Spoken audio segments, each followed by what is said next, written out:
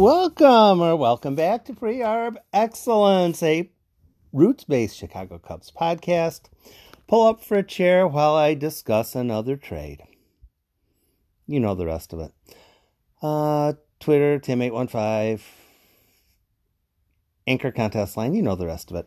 Welcome to this episode. Cubs acquire Cameron Maybin and ask me questions if I was confusing. It seems like the Detroit Tigers end up getting pretty much anyone that the Cubs don't quite have a proper fit for. Cameron Maybin is coming to the Cubs, a right-handed hitting outfielder, probably mainly a right fielder. Couple games back, Jason Heyward was not playing, and Ian Happ played in right field and made a play that Jason Heyward probably would have made. Perhaps Cameron Maybin would also make that play.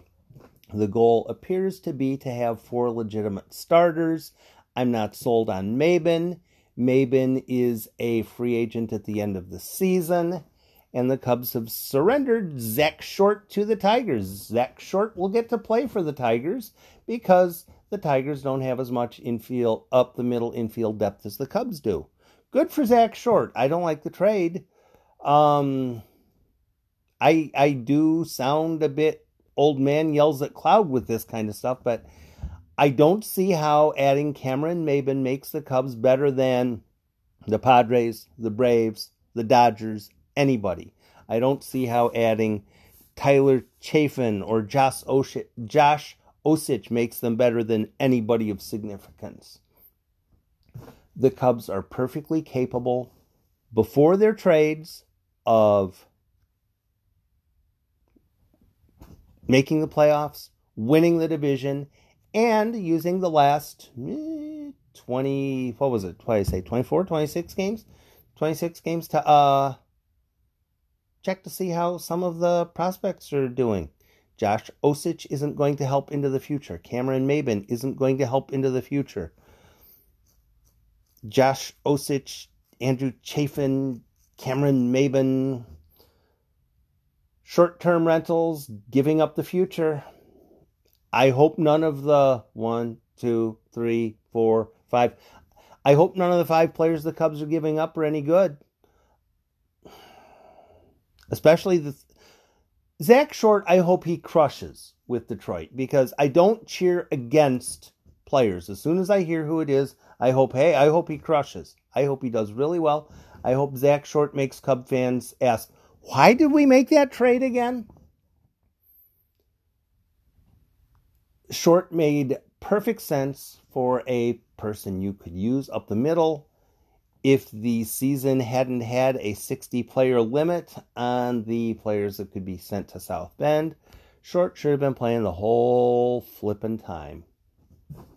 Maybin, if one of the outfielders gets hurt, Maybin would be able to help the Cubs cover in an emergency situation like that. I will admit to that.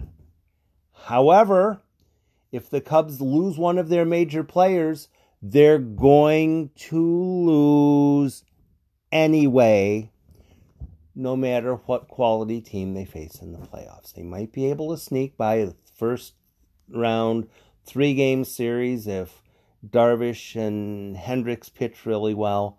But as far as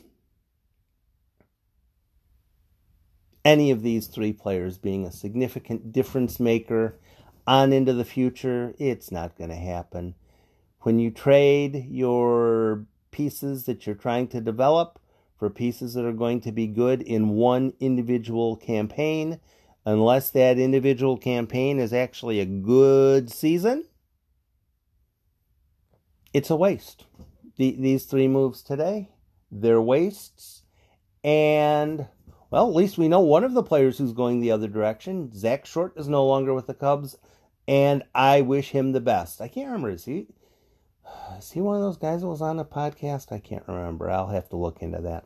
But Again, another very short podcast. Maybe I'll start doing shorter podcasts if the Cubs just do stuff that send me off the rails.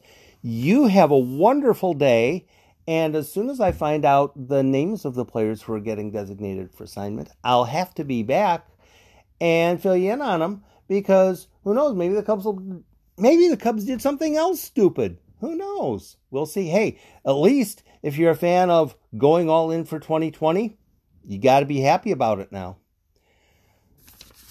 Thanks for stopping by Pre-Arb Excellence. I'll try to post another podcast as circumstances warrant. I'll try to make it worth your time as well.